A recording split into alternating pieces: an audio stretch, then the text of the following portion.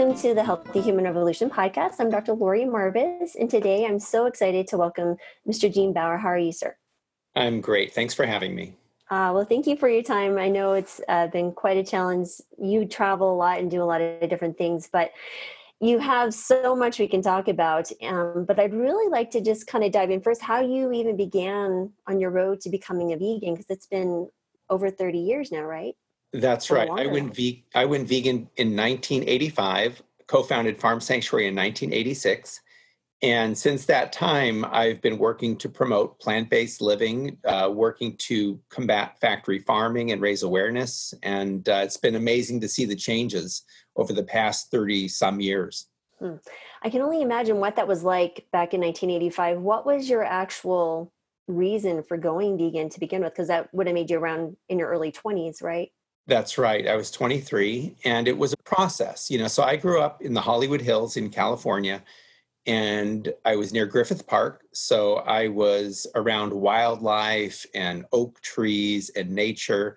And I remember viscerally being hurt when I watched these beautiful oak trees being cut down so houses could be made bigger. And then I saw animals that were harmed by human activity, including a deer who got tangled in a neighbor's chain link fence in their backyard and had to be killed. I saw animals hit by cars. And I just saw the harms that human beings were causing to nature and other animals. And I ultimately didn't want to be part of that. So this was my sort of childhood experience and kind of visceral pain and hurt at seeing others hurt, specifically animals and nature. And then in high school and college, I started volunteering with human rights organizations, environmental organizations, and working with various activists and learning about factory farming and how inefficient it is to grow crops to feed animals, how cruel factory farming is, and how we can ultimately live without eating other animals. So this was throughout the early 1980s when I started learning about these issues, working with various activist groups. And so then I went vegan in 1985 because I didn't want to be part of this abusive system, and because I realized it was possible to live well without eating other animal products, and started Farm Sanctuary in 1986. And when we started the sanctuary, we didn't really have this big vision about what it would become. It was important to see firsthand what was happening.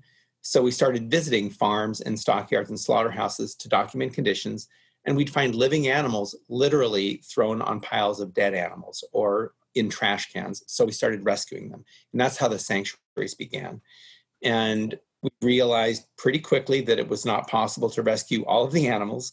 So we started campaigning for changes in the system. And fundamentally, what ultimately needs to happen, I think, is we need to shift towards plant-based agriculture and away from animal agriculture. And we're at a point now where I think more and more people are ready to hear that message. So can you tell, I'm just really curious, is it when you were growing up, was your family into activism, or, I mean, what was their role? Was there a role in that at all? Because I'm just thinking, my kids are in their 20s now, and I'm thinking, if one of them did something that was very different than the norm, like how was that at home when you started saying these things? Well, I was one of 6 kids in a conservative Catholic family. I was the oldest of 6. And, usually the oldest son goes into the family business or becomes an engineer or goes into the military in a family like mine. But none of those things appealed to me. And so I was kind of the hippie kid that did things different. And ultimately, I'm very glad that I did what I felt good about, instead of doing what I didn't feel good about. And Right. So at first, I remember, I studied sociology in college for my undergraduate degree. And I remember, my dad would say, so you got a college degree and you're in a barn cleaning up animal poop? What's that all about? I didn't quite get the full picture. But as time went, and they saw how the organization was making headway, raising awareness, passing laws. And as they saw more and more people getting into this, I think they felt better about it. And right now, I would say they're supportive. They're not true believers like I am, but they're supportive. And it's been very good to see that evolution. Oh, that's wonderful. You do. You have to support your kids in their their desires and passions. I have my youngest went from a pre-med major to business to finally going back to film, which he's always enjoyed. And and they're all Yeah. vegan, which is a blast. But so curious there, could you tell us a little bit about the first animal that was rescued, Hilda? Yeah, yeah. So, as I mentioned, we started visiting farms and stockyards and slaughterhouses to document conditions. And one stockyard we spent a lot of time at was Lancaster Stockyards in Lancaster, Pennsylvania. At the time, it was the largest stockyard east of Chicago. It was huge.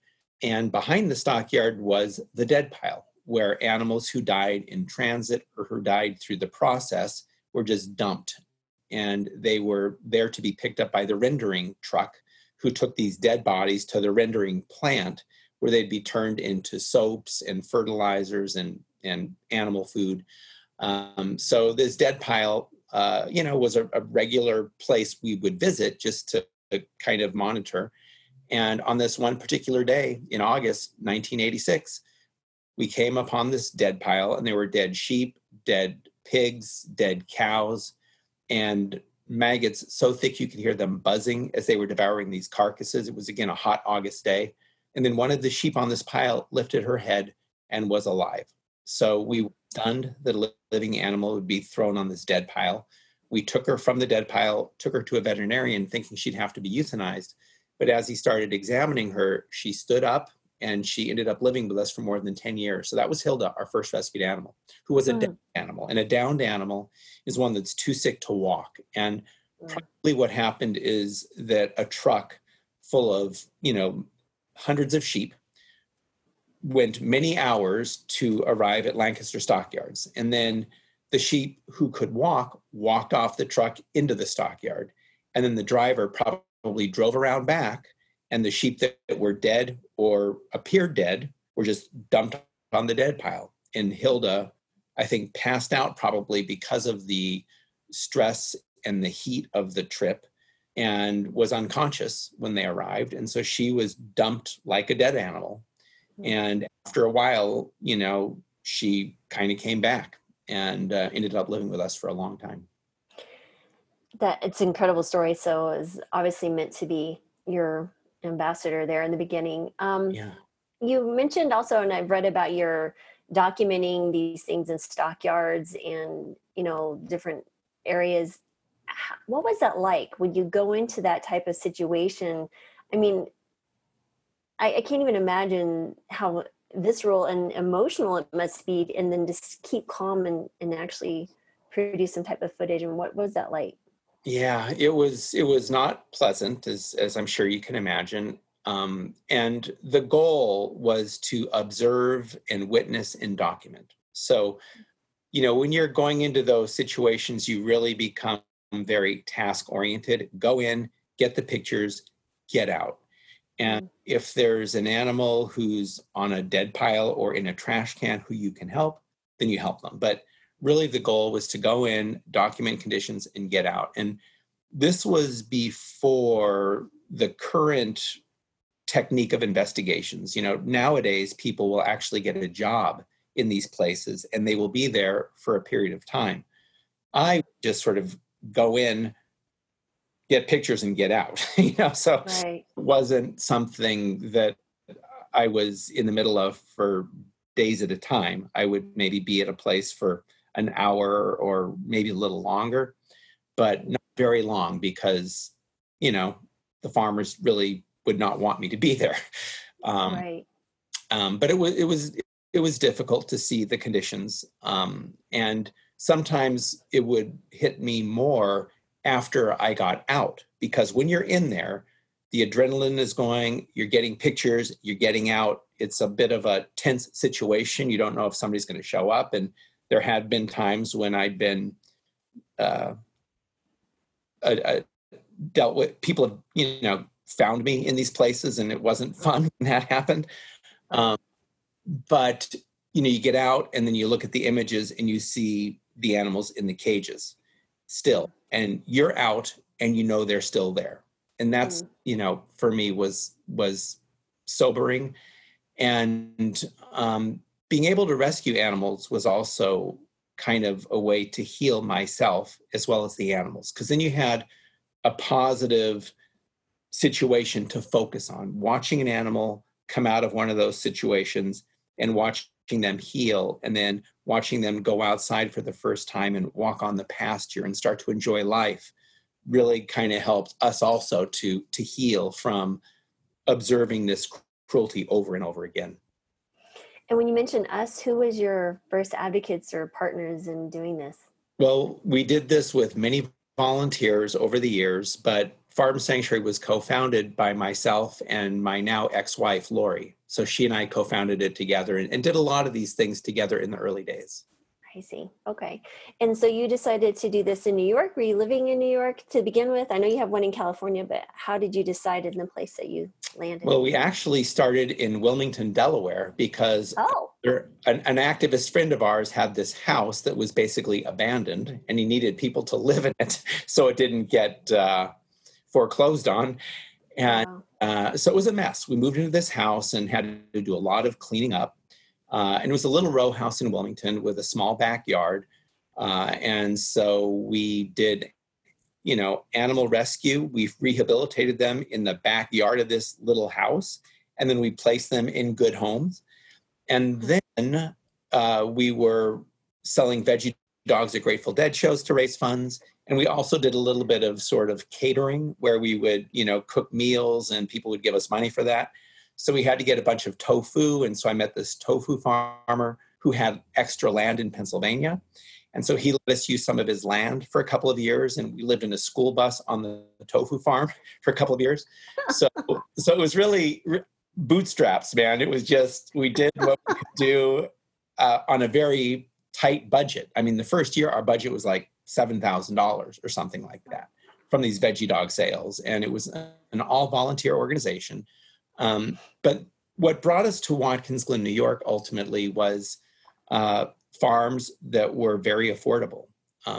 We were down in the mid-Atlantic, Delaware, Pennsylvania, spending a lot of time at Lancaster stockyards and, in that part of Pennsylvania, documenting conditions at farms. And I started reading Lancaster Farming, which is a farming newspaper, and they had a real estate section. And, after a few years, the row house in Delaware and the tofu farm was too small. We needed more space. So I started looking at the real estate section, and there was a lot of land that was for sale in the Finger Lakes region of New York. And then this one farm was offered that we ended up buying, and it was advertised as a 175-acre farm with a 7-bedroom house, barns, tractors, and equipment, and they were asking $110,000 for it. Oh, wow. We offered 95. They agreed to 100,000. And then we did a walk for farm animals, raised $25,000 as a down payment. And that got us to Watkins Glen, New York. So that's why we got to stay in New York. And this was at the end of 1989. And like many things, we kind of moved into the house and the place was a mess. So we spent the next few months cleaning up the house, cleaning up the property. And then we, in the summer of 1990, moved the animals up from the tofu farm in Pennsylvania to the farm in Watkins Glen, New York. And we've been there ever since. And we also have a place now near Los Angeles. And we work with sanctuaries all over the country. And in fact, there are now hundreds of sanctuaries around the world. I was just in Portugal at a really amazing place in the northern part of the country. And so there's a whole farm sanctuary movement now, which is great in one sense, because it is people who care, who want to make a difference, who want to provide care for animals who have suffered. But also it's a movement that requires enormous resources and time and energy. And it is also possible for sanctuaries to get over their head. So it's important, I think, for sanctuaries to operate in a very thoughtful way and to be able to say no. Because even if we could rescue 1 million animals every year, it would be a drop in the bucket. Millions of animals are killed every day, and billions every year. So we ultimately need to change the system. Sanctuaries play a role in rescuing a small number of individuals and then creating a model where these animals are our friends, not our food, and model this different kind of relationship with these animals. But ultimately, we need to change the food system. And I think farms farm sanctuaries can actually start playing more of a role in growing food and giving people tools for compassionate vegan living, not just rescuing animals, but also living plant-based lifestyles. Absolutely. So, when you mentioned the food component, because I know you've done a lot of talks regarding the food system and things that need to change there, and that this is just not affecting us, just the animals, but us as humans in our environment. Can you give us a little bit of background on what your work is and what we can do maybe to help? Yes, absolutely. Well, now the reason farm animals suffer is because people eat them or eat cow's milk or chicken's eggs or products that come from these animals who are exploited. So citizens, in most cases, are unwitting accomplices to this industry. And it's hard sometimes to bring that to people's attention without them wanting to turn off and close their eyes and say, don't tell me, I don't want to know. Mm. One of the reasons I think people are hesitant to look deeply at these issues is that they feel that they cannot change, or that they do not have a choice, or that they need to eat meat for protein, or they need to drink cow's milk for calcium. They have these beliefs, which are actually myths. Mhm. Um, they might believe that vegan food isn't very tasty. So I think a very effective way at creating change is showing people how tasty vegan food can be. And it can be one of the most powerful tools we have, is to bring great vegan food to non-vegan events. So for Thanksgiving, for example, at Farm Sanctuary, we have events where the turkeys are our friends, not our food. And we say, save the turkeys instead of eating them, feed the turkeys instead of eating them. And people can sponsor turkeys who live at Farm Sanctuary. But for people who are not going to be able to come to the sanctuary, uh, and may be going to a Thanksgiving dinner with their family, I would encourage them to bring tasty vegan food, just to show that there's amazing things you can eat as a vegan, and that it's not that hard. And I think as people start recognizing that there is this great vegan food, their resistance to looking at these issues will be less, because they will not feel like they can't change. If, and if one of the worst things in the world is to feel like you're doing something wrong and to feel like you can't change. Uh, Right. and right now, when we talk about factory farming and our animal-based food system, and most people being part of it, most people don't really feel good about that. Mm. Uh, and if they feel that they cannot change, or they're not going to like vegan food, or it's not going to provide the nutrition they need, then they're kind of in this "don't tell me, I don't want to know" phase. So showing people that there is tasty vegan food kind of gets over that initial emotional hurdle. Mhm. And I think makes it a lot easier for people then to look at the ethical issues about how animals are treated. Um, but another really strong argument in recent years has been the health argument, which I think has brought many people to look at plant-based food. I think most people would rather eat food that doesn't make them sick. So Right. I think that's a very strong driver right now. There's also a lot more awareness about the climate crisis and how animal agriculture is inefficient. It requires enormous amounts of land and resources. It's causing us to cut down rainforests and destroy ecosystems to grow more feed, crops like soybeans, for example, to feed farm animals. So, so animal agriculture is a huge contributor to the climate crisis and other environmental harm, which is another driver now, I think, of consumer awareness and change. And then, of course, there's the ethics about animals. There's ethics about people who work in these factory farms and slaughterhouses. There's ethics around food deserts, or food apartheid, parts of the world where people don't have access to good, healthy, plant-based foods. And like in inner cities in the United States, for example, there's junky processed food, and people are getting sick. So, there's all kinds of issues around our food system now that can all be solved by shifting to a whole foods plant-based diet. And so it's one thing that can address so many problems. Right. Absolutely. So that's just it. Vegan really is the wave of the future for all of us, regardless of our taste preferences. It really is the answer. So, Yeah. speaking of food and tasty vegan food, can we go back to 1985 and what? Because you did not have all the alternatives, or it wasn't as easy. I don't think because there was much information. I mean, I think Yeah. I was 15 and I can't even fathom what that was like eating. So, tell me what that was like for you. Well, I was hanging out with a bunch of very hardcore animal rights vegan types. So we Mm, to help each other find vegan food, and but it was still much more difficult than it is today. For soy milk, for example, we used to mix powder with water to make soy milk.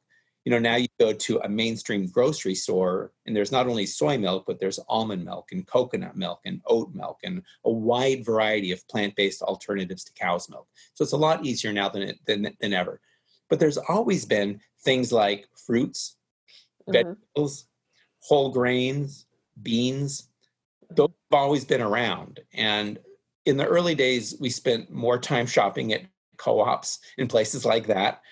Today, you can get a lot of the same types of foods at mainstream grocery stores, or actually, they're probably more processed, in fact, than they were Right. back then. But the way Farm Sanctuary funded our work back in the early days, from like 1986 to 1989, was selling vegan hot dogs out of our Volkswagen van at Grateful Dead shows. And these were canned veggie dogs made by Loma Linda, which is associated with the Seventh day Adventists who Right. promote vegetarianism. So when we were on the road selling these veggie dogs, we would oftentimes find the Seventh day Adventist church in the area because they usually had a store that sold these veggie hot dogs. So you could still find Huh. vegan food, but it was much less common than it is today. Wow. So it was almost like a treasure hunt for certain things other It than was, your it was, but staples. you just get the phone book because this is before iPhones and all that kind of stuff, and look up Adventist bookstore or in the neighborhood, and if you found, you'd call them on the phone, payphone, and Right. then find out where they were, and then you'd go there and buy these veggie dogs. Had to make sure they had a lot of them because when we were on the road, we would buy them by the case. Mm. We sell hundreds or more every day at these Grateful Dead shows. And why did you choose Grateful Dead? Well, it was an open-minded audience and they were very accessible. You could just drive your van and set up shop in the parking lot at these Grateful Dead shows. So that's what we did. And it was like a traveling festival, from city to city. And it was some interesting times. And, we also did education. We had literature that we distributed. We had displays about factory farming. So we did education as well as raised funds by selling the veggie hot dogs. Hmm. Okay. That is, I can only imagine the Grateful Dead in the middle mid 80s, the late 80s. Oh my goodness, and selling vegan hot dogs. I mean, that really is creative and a solution because you weren't able to go on social media and do different things like that online. I mean, it really is remarkable. Now it was a different time, and I'm really grateful for those days and Yeah. for the amount of support we were able to garner through the veggie hot dog sales. And we also went to environmental festivals. We went to Hmm. rights festivals and events, and sold veggie hot dogs and worked on building up a support base. So a number of the people who bought veggie dogs, ended up becoming Farm Sanctuary members, and that's how the whole thing began. So how did you first connect with these individuals? I mean, because you said you were hanging out with folks that were animal rights activists. Like, I mean, it wasn't like I could just go, like I said, like on the internet and search, events near me. Like, how did you back in those days actually connect with individuals? Was it just meeting one person, then going from there and building that network that way, or? It was really old school organizing. So we Mm. had this row house in Wilmington, Delaware. We had vegan potlucks. And so Ah, it put it in the little calendar listing in the local newspaper, and people started showing up for these vegan potlucks. huh. And it kind of, then they would talk to their friends, and it was just very much grassroots, ground up organizing. Oh, that is, and there must have been some nice things with that, though, because you're building that personal relationship, something local, so different than now. It is. It was Uh, really community oriented, which I think ultimately things have to be. It's sort of like when you're doing advocacy work, there's sort of an air game where you have mm, social media and, TV ads and radio. It's more in the air. And then you have the ground game, which is more, person to person, more tactile, more connected. So Right. you have to have the air game and the ground game when you're doing this sort of work. And back in those days, it was much more on the ground, needless to Mm. say. And, there is certainly a big benefit to social media and the information that's accessible on the internet. But it's a lot of information and it's not very deep in some cases. So I think you need both the deep information, the deep touch, and the more kind of, widespread information that's available online right now. Absolutely. And because that's kind of what we're doing with Health Human Revolution. We have the online presence, but then we're also doing actually individual conferences. We're going to different places to help people learn how to actually sustain a whole food plant-based diet and help them do that change. Because that's kind of where Anthony, that and I have really focused on keeping the momentum going in someone's life. And so that seems to work really well in person. Yeah, we're social animals and we Yeah. need support in our community. And that, is one of the things for vegans that has historically been really tough. Mm. Sort of a minority point of view challenging this mainstream belief system. And, for me, I was hanging out with a bunch of like vegan activists, so had a pretty strong support base. But we were a small group that was sort of, going to combat with the world in many ways. And I think now, the vegan mindset is becoming more mainstream, more normalized, and it's, integrating more as opposed to being, more of an outside radical, perceived radical. Right. So, but it's changing. I think it's positive that it's becoming more normalized. Absolutely. And speaking of normalization, I mean, you've also been working with legislations in Arizona and different places. Can you tell us a little bit about your work there? Because I think that would be difficult in some cases. I don't know, how would you approach something like that, or how did you get involved?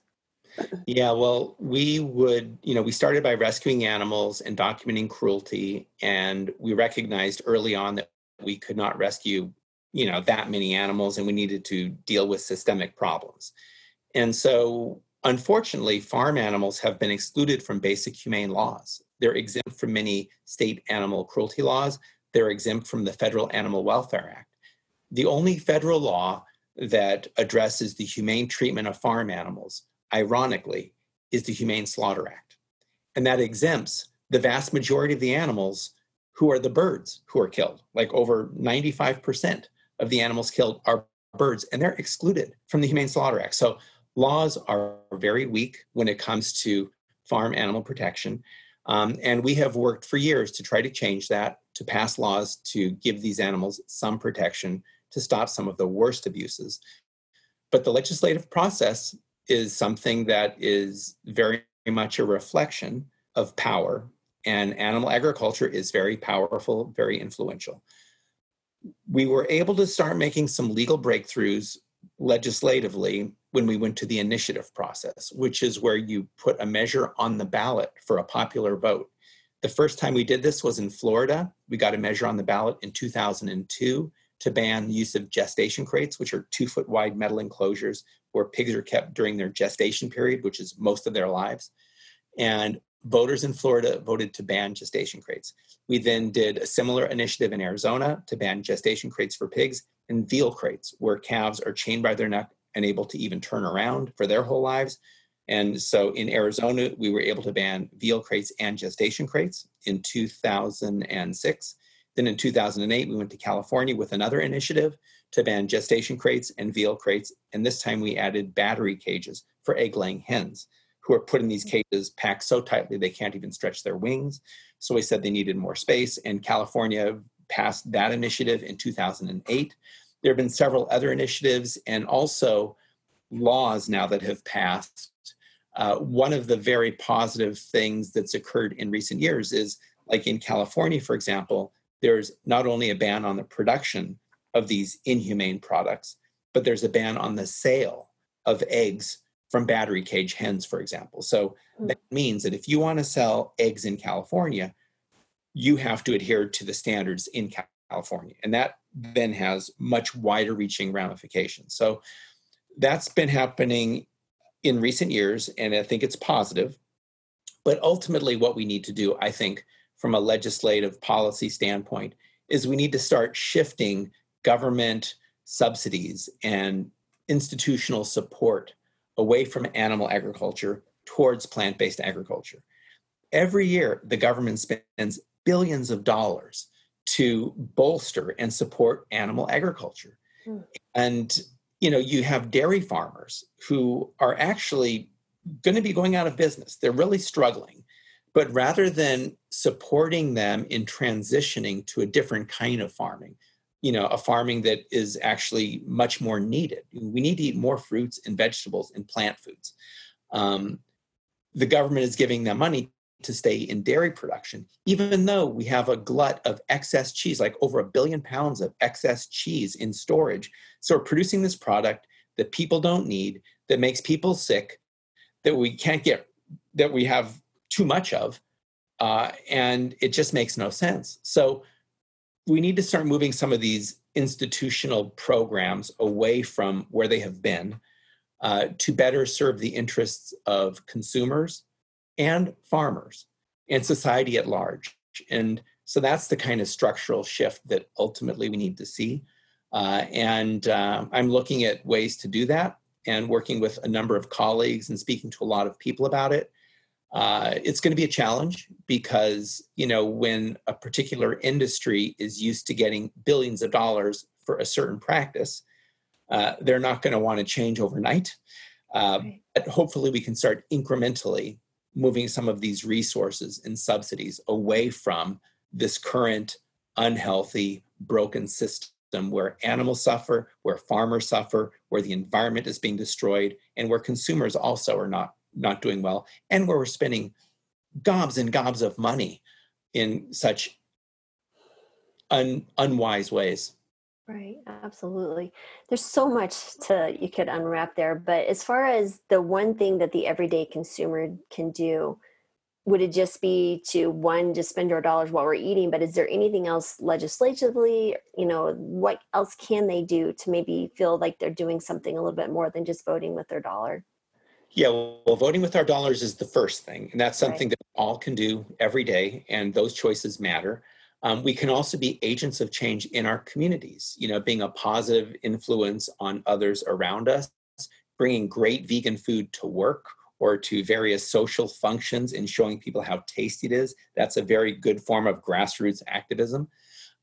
Also, it's positive to get to know our elected officials and to start expressing some of our concerns with them, and also getting to know local businesses, asking restaurants to make more plant-based food available, and then supporting them and voting with our dollars and bringing groups. There's these vegan dining clubs that will reach out to a restaurant and say, we've got 10 people that want to come out for a vegan meal.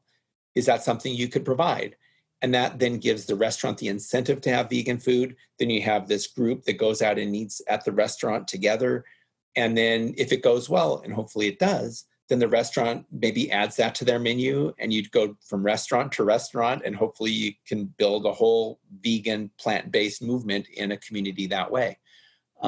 But when it comes to state or federal legislators, it's going to take time. But it's important also to get to know them, to vote, at the polling place, and to just start expressing your concerns, writing letters to the editor of local newspapers, although nowadays more and more of that is social media, going on different businesses' Twitter accounts or Facebook pages or their other social media and expressing your opinion about things. And it's important to do this in a very respectful way. Mm-hmm. And not to do it in a way that turns people off or is in any way demeaning or disrespectful of others who have a different opinion. So that's a whole process too of kind of activism and learning how to communicate in a way that is truly compassionate and speaks to people where they are on their own journeys and looks for common ground and builds from there. So the good news is I think most people would rather not support cruelty to animals. Most people would rather eat food that is nourishing and doesn't make them sick. Right. People would rather support a food system that doesn't destroy the planet the way animal agriculture does. So we've got an awful lot to go with. And ultimately, people have to make their own choices, but it's important for them to be able to make informed choices. And so I think we can each play a role in helping to inform people about the problems with factory farming and the benefits of plant-based eating, and then ultimately to encourage people to live in a way that is ultimately aligned with their own values and their own interests. And I think if we did that, we would see a revolution in the food industry. So when you look back over the years that you've been doing this, where do you feel like, because you've, I mean, obviously seen a lot of changes already occurring, where do you think that tipping point is? Do you think it's in the next 5 years, 10 years? Because I mean, I'm seeing my children grow up and they're, you know, in their 20s. I got one in medical school, I got two college kids, and I'm seeing their views of the world are so different, and they're seeing these other problems that they're going to be facing as they reach into their 40s and 50s. Where do you feel like that tipping point is? Do you feel it's coming faster, or? I think things are moving very fast right now. I think that social media is a big part of the shift when people have access to information. I think that the younger generation is looking at the climate crisis and is really legitimately concerned about it. I think also you have businesses that are starting to invest in the plant-based space. And, you know, one big sort of statement, tipping point in a way, was when Beyond Meat went public, and it opened at $25 a share on Wall Street. And within like a week, it was over $100 a share. Mhm. That got a lot of people's attention in the business community. And it really helped to normalize this concept that the future is and should be vegan. Mhm. So, you know, there's a lot of, you know, still resistance to change. There are institutions and mechanisms that are profiting from the current system, including healthcare. I mean, the pharmaceutical industry makes a lot of money on illness. And, you know, so change is going to happen slowly. And so I don't think it's going to be one tipping point. I think it's going to be a complex process. And it's going to be individuals making changes. It's going to be institutions making changes. It's going to be businesses recognizing that there's new opportunities. There's going to be technology, I think, also that's going to be part of this. You know, back in the 1990s, we actually encouraged and convinced our local Burger King in Watkins Glen, New York, to sell a veggie burger.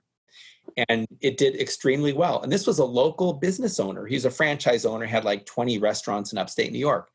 And the Burger King corporate said, sure, go ahead, and didn't think it was going to amount to anything, but it sold very well.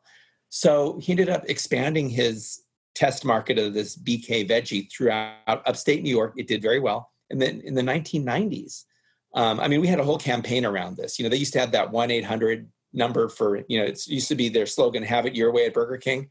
They don't have an 800 number anymore. And we had protests, and we worked with different, there was a franchise owner in Berkeley, California, who wanted to do a veggie burger, and BK corporate wouldn't let them at that point. So it was a whole campaign. Wow. But ultimately, they did sell the BK veggie nationwide. Now, they didn't market it, they didn't promote it very much, but it was available.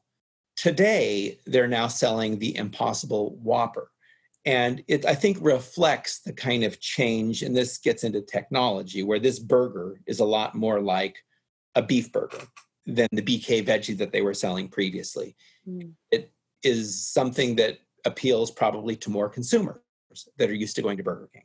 So that's part of the shift. I think inserting vegan burgers in fast food restaurants is a positive step, although fast food restaurants ultimately are not ideal. Right. But that is an example of a tipping point. Getting the BK, the Impossible Whopper at Burger King nationwide is a major step. Right. It's a step beyond the BK veggie, which was a step. So these, I think, tipping points are getting bigger as time goes. And but we still need, I think, government leadership, and that's going to take some time. Wow. Well, I certainly think your leadership is one thing to be thankful for. And I know we're coming up on the time that we allotted here. And so I just really want to thank you for all your work. And I really appreciate you being the pioneer back in the day. It's kind of like, when I talk to Dr. Esselstyn or Dr. Campbell and those guys for kind of being 40 years out, I just can't even imagine. So, but I do want to say thank you. And do you have any last bit of advice for anyone else that you can think of that may be considering going to a plant-based diet?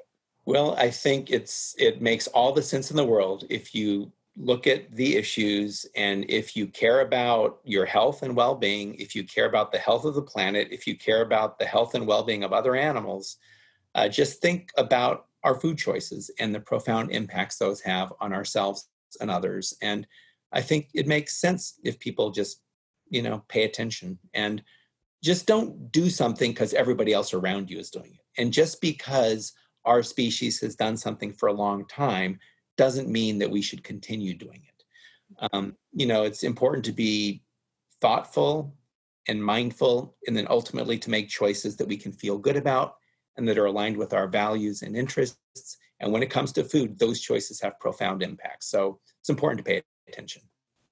Absolutely. So paying attention and seeing what you're doing and aligning your values with what your actions are. So thank you again. Exactly. I really appreciate you. Yeah, thank you. Appreciate you too. And thanks for doing this. And we'll probably talk again in the future at some point. Absolutely.